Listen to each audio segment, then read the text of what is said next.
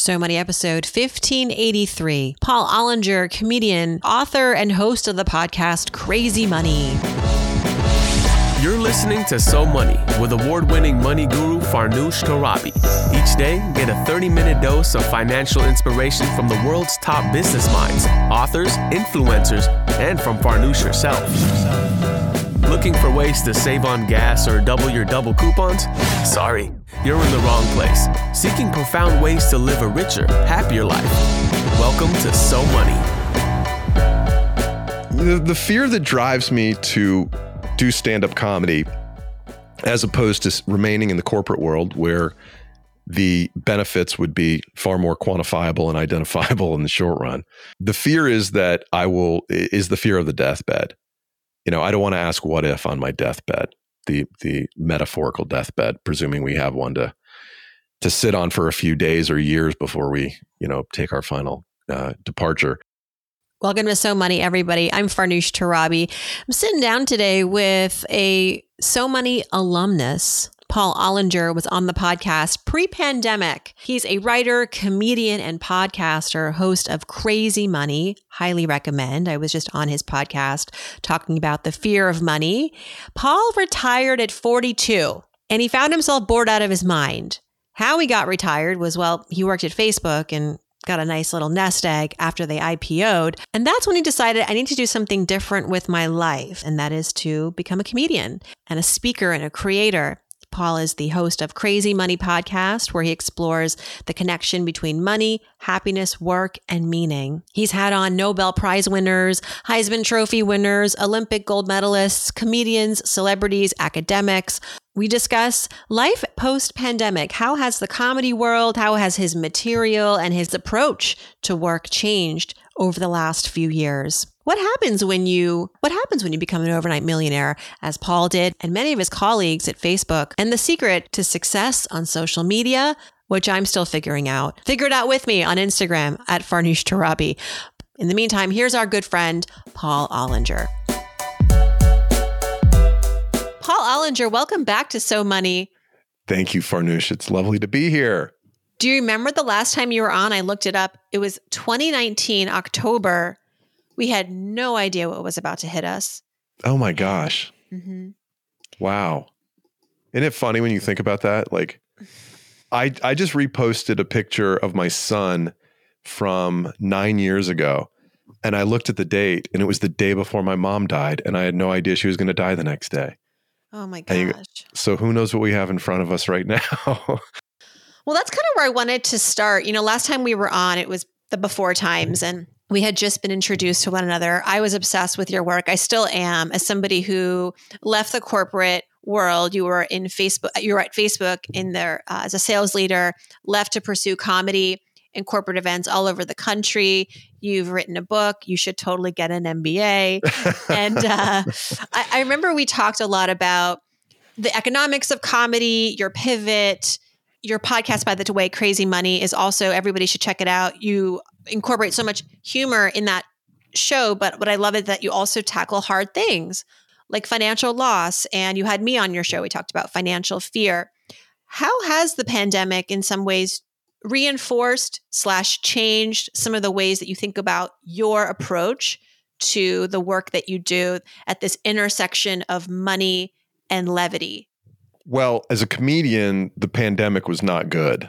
I was, in 2019, I headlined Caroline's on Broadway, West Side Comedy Club in New York City. I had a meeting set with the New York Comedy Festival on March 20th, March 17th, 2020. So things were really headed in the right direction. And then everything stops for a year and change. And comedy is all about momentum. Entertainment's about momentum. And so I lost a good deal of momentum. And I did spend a lot of time working on the podcast during the pandemic. But now that it's back, you've got to kind of rebuild things brick by brick inside the comedy world. I think in general, we're still talking about people going back to work. And we're 3.5 years past when the pandemic started. So clearly, the way we consider work as a part of our lives has been changed, maybe permanently. And I think generationally. Certainly, the pandemic has changed the way Gen Z relates to work much differently than Gen X, my generation, did. So maybe a good reminder that nothing is permanent in this world, and that we should embrace every day, and that we should try to set ourselves up for a life where when we wake up in the morning, we're excited about what that day holds for us. Were there silver linings for you between 2020 and 2022, I suppose? I hear a lot from those who were in the entertainment field, the creative space, where, and even now with the strike, I think that you're hearing about this, a lot of the folks that have been affected, like, I need to make my own stuff. I need to become more accountable for my own paychecks. How are some of the hard lefts or the hard rights that you took in those years turned out to be the MO now for you, because you kind of liked it, or it worked out? I think it's not like that things are good or bad in terms of the way the entertainment business works now. It just is what it is. And I'm not commenting on the writer's strike and the power of the streaming services or anything like that. That's not what I do. Not really. But I mean, in terms of the production of television shows, but what's clearly different today than it was as we were going into pandemic is that the most important influencer, the most important gatekeeper in the comedy business is the algorithm. It's not the person who books the Tonight Show. Michael Cox, I love you, but the algorithm is more important than you are. It's not the person who books any one club or any chain of clubs. It's the algorithm. Because if you can amass a following on Instagram or TikTok or Facebook, you can put butts in seats for live events. And if you can put butts in seats for live events, you control your future. If you're depending on the clubs to introduce you to an audience, you'd have to work for 50 years to try to make that happen. So today, and even though I worked at Facebook, creating content for social media isn't really intuitive to me. And the people who have figured it out, the people who have said, I'm going to do my dances on TikTok, or I'm going to create content for TikTok or for Instagram, they've in many cases have been well rewarded. There's a woman I had on Crazy Money a few months back named Leah Rudick. Oh, I know Leah. She came on my show. She did? I fell in love with her comedy. I was just That's easy to do. That's easy to do. Yeah. She's so funny. She's she's beautiful, and she's crazy, and she does these characters. Yes. And you look at these and their characters are so creepy. You're like, how is this person doing that character? But she does the wealthy woman character. I love that one. Yeah. And it's so funny that she's created this character who's a woman who's so wealthy. She's totally clueless about how the world works. And so wealthy woman goes to Waffle House, wealthy woman goes to IHOP or whatever. Yeah. They're so funny. And so she's put together 500,000 followers on Instagram and on TikTok. She's selling out clubs all over the country because she's used the platform, and she used the platform during pandemic to create an audience for herself, a following. Wow. Perfect example of someone who created their own opportunity. For somebody who's 54 years old like me, I'm still figuring it out, because these are not the platforms on which I want there to be, Farnoosh, I want there to be an email-based social media network. I want to be able to, I want a place where I can send you an email. That's right. And we can use bullet points and italics, well-formatted, well-reasoned, well-written emails, and the best email gets 500,000 followers. That's my kind of social media network. I really hear you. And the challenge with the algorithm is that it changes all the time. It does. I don't want to be dancing on TikTok. I have integrity. Well, I like money too, though. And so there's where the conflict sits. I feel that you have to figure out the way to tickle the algorithm, and unfortunately, well-reasoned conversations between intelligent people doesn't get a lot of play. It doesn't get a lot of play on television either, right? I mean, that's the forum of public media or public radio and podcasting. And yet that doesn't, we don't tickle the algorithm. And as a buddy of mine put it to me, he's like, you can hate the game, but it's the game that's being played. Mm-hmm. And you can either play it or not play it. And if you don't play it, you're not going to get you're not going to build a following. So, congratulations on falling on your intellectual sword, but this is where the game is, and you can the way I kind of think about it is, hey, look, this is a new canvas, and we all need to learn how to paint on this canvas. Mm-hmm. And that doesn't mean you have to do what everybody else is doing. It means you have to find a way to be you, how to use this platform authentically in a way that doesn't make you want to quit. Mm-hmm. Last we spoke, though, you were talking about how you're cornering the corporate speaking market, which not a lot of cornering it, do. like the Hunt brothers cornered the silver market, Farnoosh. But I want to talk yourself up a little bit. I think you're doing great. I love your podcast. Again, Leah's doing it her way. She's Wealthy Woman on TikTok. That's not what you're going to do. But tell us what you are doing. Well, I'm doing the podcast, which I can't stop doing it. I can't quit the podcast. I probably, my problem is I have two brands. I have like the podcast brand, which is the money brand. Then I have the comedian brand. And I'm trying to figure out a way to bring those two things together because they're not terribly complementary. I do a decent bit of public speaking. I spoke at Coca-Cola about how perfectionism has kind of led me down the wrong path in life, and how I need to how embracing the imperfect is actually a very positive thing. I've spoken to the Young Presidents Organization several times about what's next, how to find meaning in life after you hit that number that you have been working toward for all these years. Because the process, what really led me to start Crazy Money was working at Facebook and being very fortunate and getting, stock early and being able to have all of a sudden immense financial freedom in my early 40s. And because I did that, I kind of I quit my job and I sort of just sat around for a year. I mean, I had a great time up to a point. Then I realized, wait a minute, I don't know who I am. I don't know what I'm supposed to do today. We need work. We need purpose. We need meaning. But you don't know that until you actually have the opportunity to not work. And then you go look back and you go, there's a lot of good stuff about work. I liked my colleagues for the most part. Mm-hmm. We fought, but I liked my colleagues. I liked being a guy in a network, in an industry, and where I had built up 15 years of credibility and skill and knowledge. That was a good thing. And you don't realize what you're getting from work besides a paycheck until you quit, and you don't have the belongingness and the self-esteem, to pull words off of Maslow's hierarchy, that work provides you. And so that's kind of the insight that I want to explore. That's what led me to start exploring the connection between money, happiness, and meaning on Crazy Money. And I've almost 200 episodes now, which is nothing compared to you, I know, but I'm trying to do 40 episodes a year. And I've talked to everybody from LL Cool J to Judd Apatow to it looks very likely that I'm going to interview Ed Begley Jr. next week. I've talked to really, really fun, interesting people that I never would have gotten to meet if not for the podcast. What's your pitch when you reach it? Because I want to get some more big names on this show, and we can help each other. We can refer each other. Mm-hmm. I'll often go to NetGalley to see who's got a book coming out. Mm-hmm. Mm-hmm. And that's a great source to understand who might be open to talking, because most people want to pitch a book. Sometimes they're like, look, the author's doing 5 podcasts and it's the 5 biggest ones, right? So I'm not going to get a shot. Yeah. But sometimes there's this sort of second wave after a book has been published, like 3 months down the line. They're like, why isn't this thing selling? I need to do more podcasts. That's where I swoop in.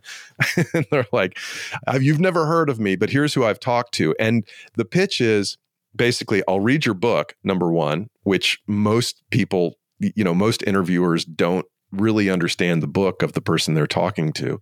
And so we'll have an intelligent, informed conversation. 2, look at all the other people that I've spoken to. And I was very fortunate to have Dr. Drew and Ron Lieber from the New York Times in my first 4 episodes. So I built good mm-hmm. credibility. And if nothing else, that means that, hey, people of a certain level of respectability are showing up, and Paul's not a complete moron.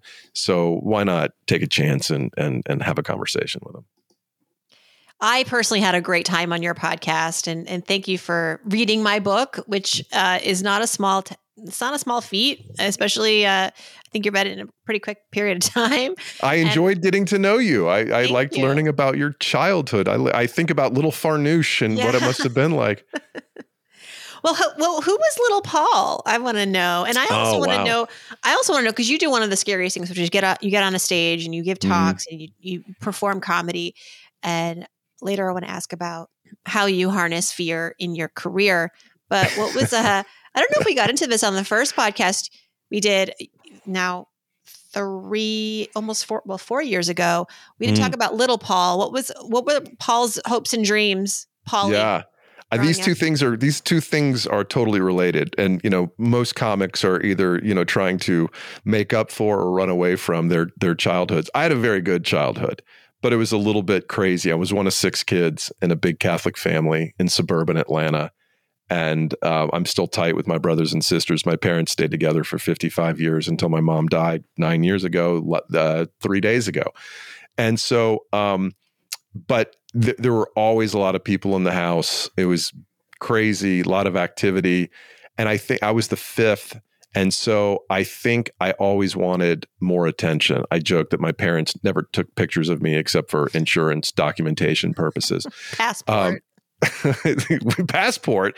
Are you kidding me? I never left the country until I was like 16 or 17, which is still reasonably early, I guess. But it's in contrast to what my son's going to camp in Iceland next summer. And I'm like, whoa. I flew to St. Louis one way on Eastern Airlines in 7th grade. These kids are having a great, they're traveling all over the world. But we were a pretty tight family. We all played sports. None of us, were amazing athletes or anything, but I think the desire to stand out at the dinner table and get airtime at the dinner table was sort of a defining experience in my life. And I did plays in high school, but I went to college thinking, I'm going to college to get a good job, because if I get a good job, then there'll be financial stability. And we had everything, but my parents are Depression era people. And they were Depression era people. And so money was always tight. It always felt like money was tight in our house. And so I thought, well, if I get a good job and I make enough money, then I'll never worry about money, which is a hilarious myth, by the way, because you can make a ton of money and still be worried about it. You can make a ton of money and still be broke, as I'm sure you talk about on your show a lot. Mm-hmm. And you can make a lot of money and still fight with your spouse about money. And that's one of those things that people think, hey, I'm going to make some money, so all my problems will go away. No, it's just different problems, right? Mm-hmm. And so I went to business school because I wanted to make more money. And I told jokes at a talent show there one night. And that's when I got bit by the comedy bug. And ironically, I found out I wanted to do comedy at a, fancy business school. And so, but I had loans. I had $80,000 in loans in 1997. So I was like, well, I got to go get a job and pay these off, because that's what people used to do, is pay off their student loans. And so then I went into the digital media industry and eventually kind of wove back and forth between comedy and digital media until 9 years ago when I started comedy full time. And you all can listen to that episode of Paul and I talking about his beginnings. And you said something interesting, which is that, when you kind of cashed in on your Facebook stock, you had sort of this, fun year, but then kind of like an existential moment where like, what is this all for? What am I doing? What were your colleagues like? Like, if you had to categorize, like, there were 3 types of people when they became overnight rich. There was the person who blew it all, there was the person who had an existential crisis, and there's a person who pretended like they were still poor. I don't know, but have you thought about that? Have you reflected on that? What, from as far as like your former colleagues, like, where is everybody now since that big cash in? I think everybody's doing different things. And a lot that informs this is, one, I was on the business side of Facebook, so I didn't know a whole bunch of the engineers who tended to be younger also, which I was 42 was relatively old at Facebook back then. Today, it's a, much different company. The founders are almost 20 years older. And there's a broader selection of people there because it's, 30 or 40,000 people. I can't remember what the net of the layoffs is. But, some people are still working. Some people retired. Some people changed industries and are doing something completely different, like me, I guess. And there are ways that we communicate to say, hey, how have you navigated this or that? But there's also a broad spectrum of outcomes. Some people made a couple $1 million. Some people made a couple $100 million. Whoa. Very, very different outcomes. And so there's just, I moved from Los Angeles to Atlanta. Rich in Atlanta is very different than rich in Los Angeles. Mm-hmm. And so everybody's just kind of doing their best to navigate what life looks like on the other side of a windfall. I'll never forget reading, it was in New York Magazine, a woman anonymously had written about how it was during the pandemic, a lot of tech companies were thriving, booming, IPOing, and she earned $9 million, I think. She was like employee 11 or something, and she felt so gross, weirdly. I thought it was weird. She said, well, I'm suddenly this rich person, and it's so weird. My parents are kind of uncomfortable because I'm richer than them now. And it kind of just really unveiled so much of her childhood trauma around, her relationship with her parents. And right. She wanted to give it back. And I was like, well, I think that's one of the call me, please. I don't think this is. That's one of the instincts, though. That's that's not a healthy instinct. A healthy instinct would be, okay, I have this thing. What does it mean to me, and how do I use it to help me live the best life possible? Mm-hmm. Now, that might mean giving a certain percentage, even a meaningful percentage, maybe half of it away to causes that you really care about.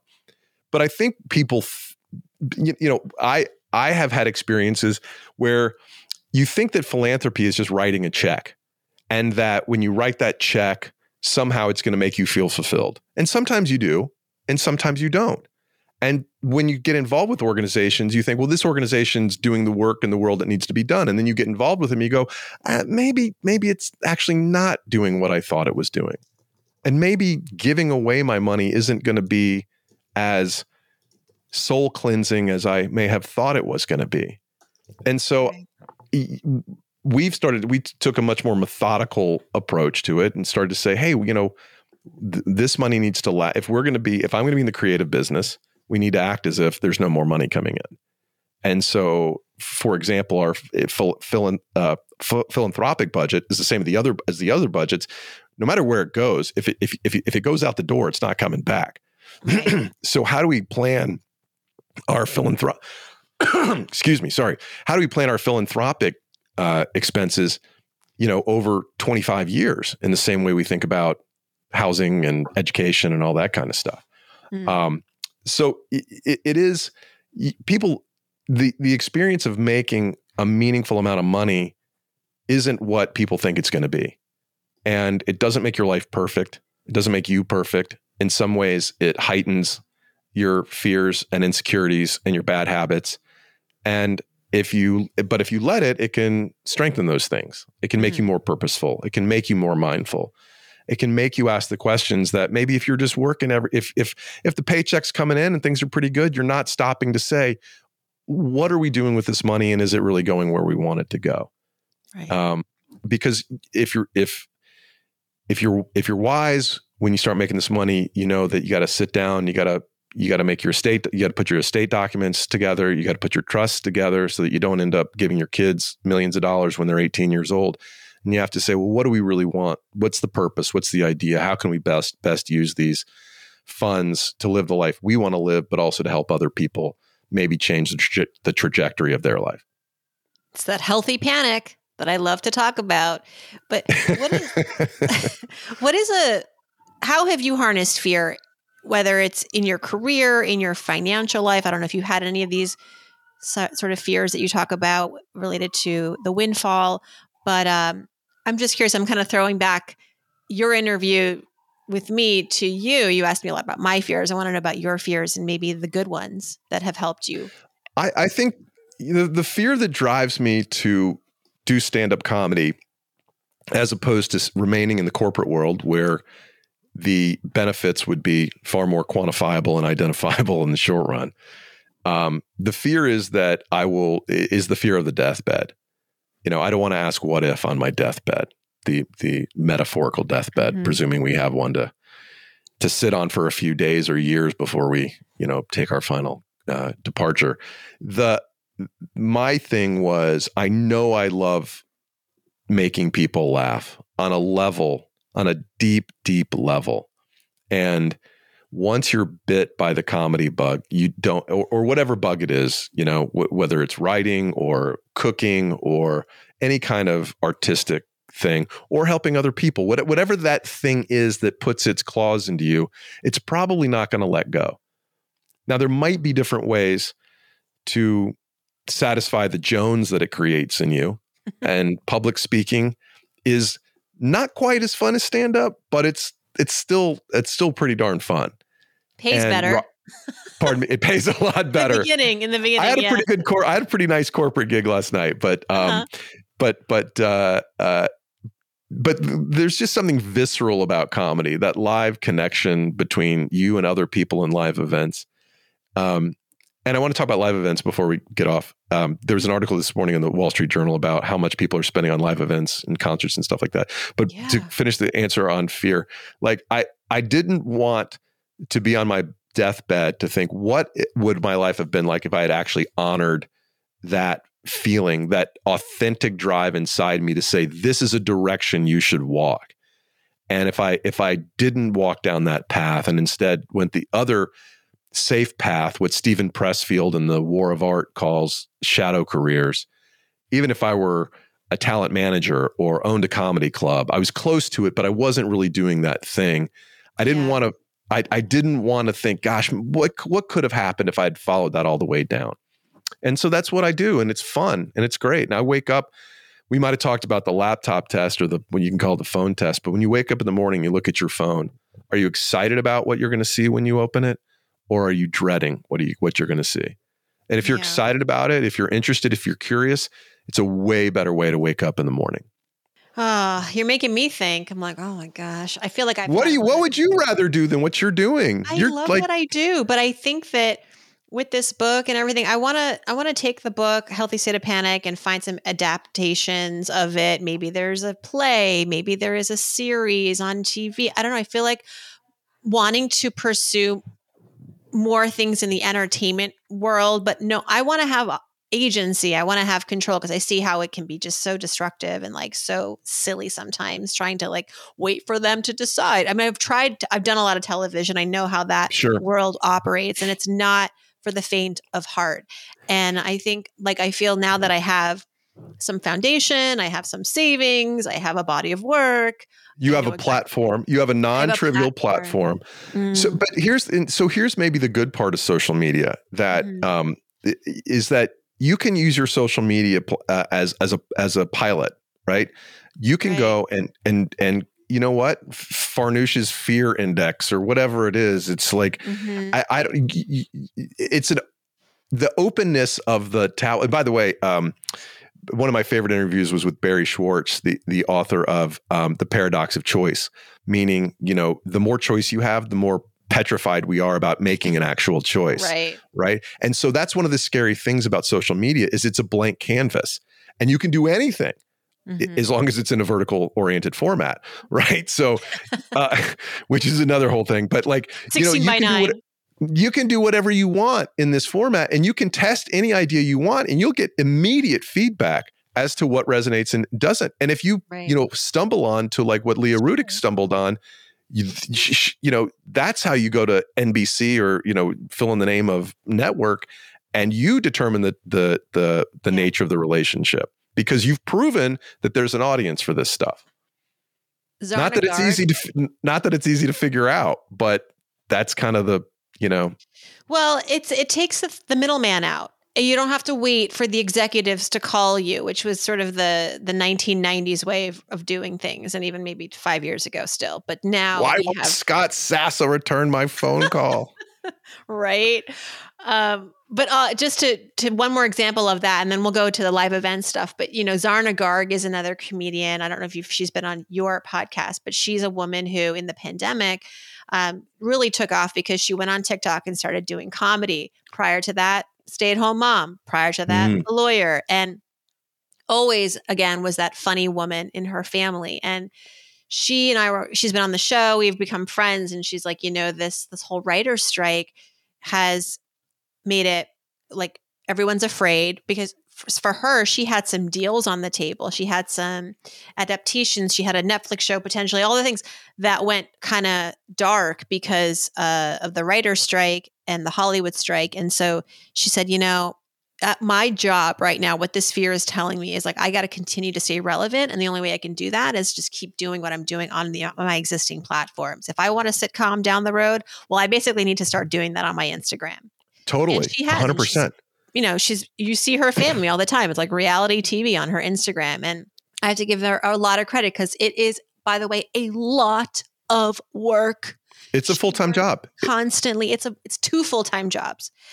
So it looks easy. Y'all make it look very easy, but we know behind the scenes, it is a lot of late nights and early mornings. There's a lot of work. I mean, you could, as we were kind of chatting before we started recording, you could spend, there's no limit to how much you could spend on production and editing and stuff for both podcasts and production of videos on Instagram. And it's almost like the people who spend the most get the worst results because the stuff that really seems to resonate is just people talking into their phones and somehow conveying what their life is like or what's going on inside their heads. I mean, Leah's as successful as anybody I've met doing it. And her productions are not super high value. They're just really authentic and hilarious. Mm-hmm. Yeah. It's like people who first focus on the website before they actually work on the business plan or what's that called? Bolts. There's a concept to that. What window is dressing? I don't know. No, there's what book is it? They're talking about teaching a monkey to juggle stools or something. And he's like, if that's your goal and you start building the stool first, you're getting it completely backwards because anybody can build a stool, but nobody can, teach a monkey to juggle or whatever I can't remember. It's this concept to say like, you think you're making progress, but you're not because you're focused on the non essential part of the transaction. And so, yeah. So don't spend too much time worrying about the grand production, right? Just make something that's authentic and funny. Just start talking into the camera.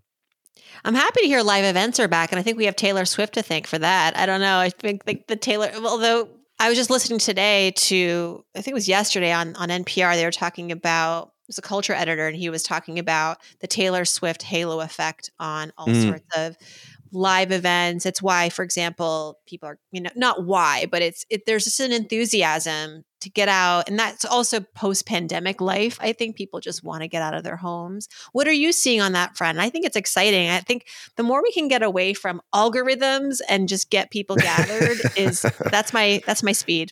Well, I think that's why comedy is really experiencing a resurgence.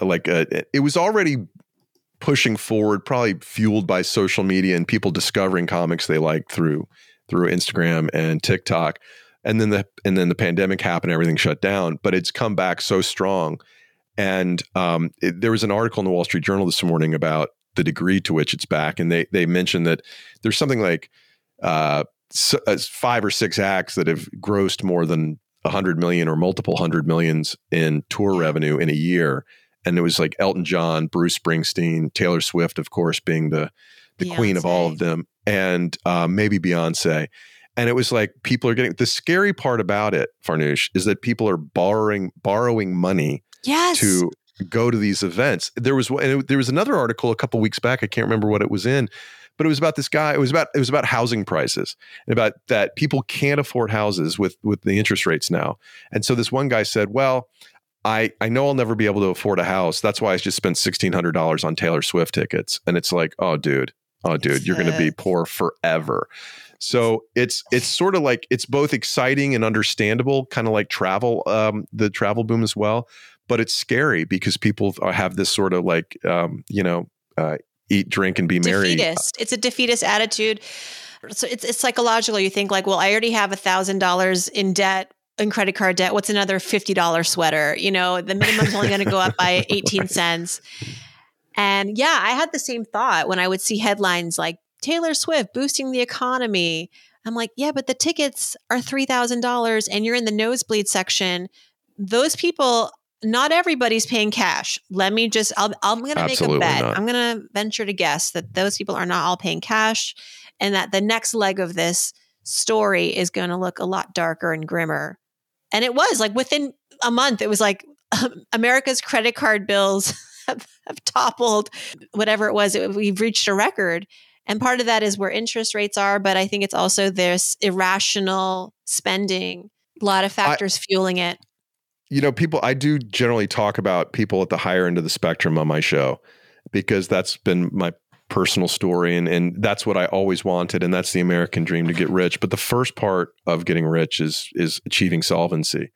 And, the richest I've ever felt in my life was the day I paid off my student loans. Mm-hmm. There is zero is the greatest number you can get to. It gives you a foundation for financial autonomy and self-determination.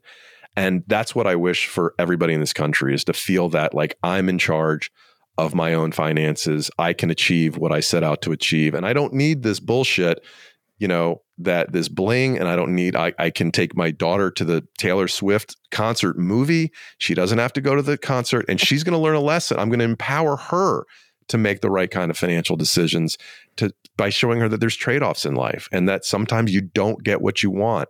And I'm sorry, America, but that's part of life. Be a grown-up. Accept the fact that some people have more than you do, and a lot of people have a lot less than you do, but you don't think about them all the time, do you? My grandmother used to always say, well, because, the expression in our culture is there's always another level. So you're just always like hamster on a wheel. And my grandmother would say there's always a basement. There's always a lower level. Never forget where you are in relation to others. That's the lesson you learn when you make money. So I got to a place at Facebook where I made more money than I ever dreamed of. And I was like, what else could I possibly want? And then I started hanging out with other people who had this much money. And you know what they have? They have jets. They don't have just one home. They have 3 homes. They don't belong to one country club. They belong to 3 country clubs. And it's like, it's basically like, you got to get to a point where you go, I have what I need, and I'm living the life that where I can wake up and like what I do every day. And that's wealth. And to some degree, it's a choice to not keep chasing that next level, because if you're chasing the next level, you're going to be doing it forever, and it doesn't stop.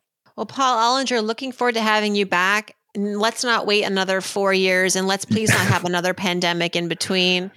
I appreciate you so much. Your bio, by the way, comedian, podcaster, speaker, that's something to aspire to. I think I want it in that hierarchical order someday too. Maybe I'll squeeze in author as like the second title. But everybody check out Paul. He is the host of Crazy Money.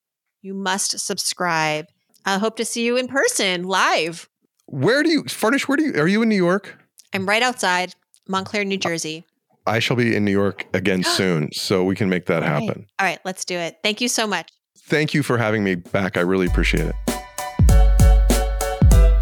Thanks so much to Paul for joining us. To check out his upcoming shows and learn more about his work, visit paulollinger.com. And he is on Instagram at Paul_Ollinger.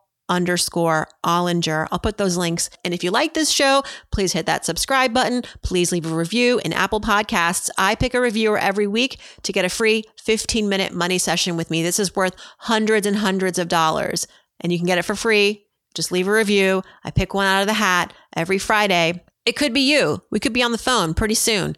I'll see you back here on Friday for Ask Farnoosh. So get those reviews in.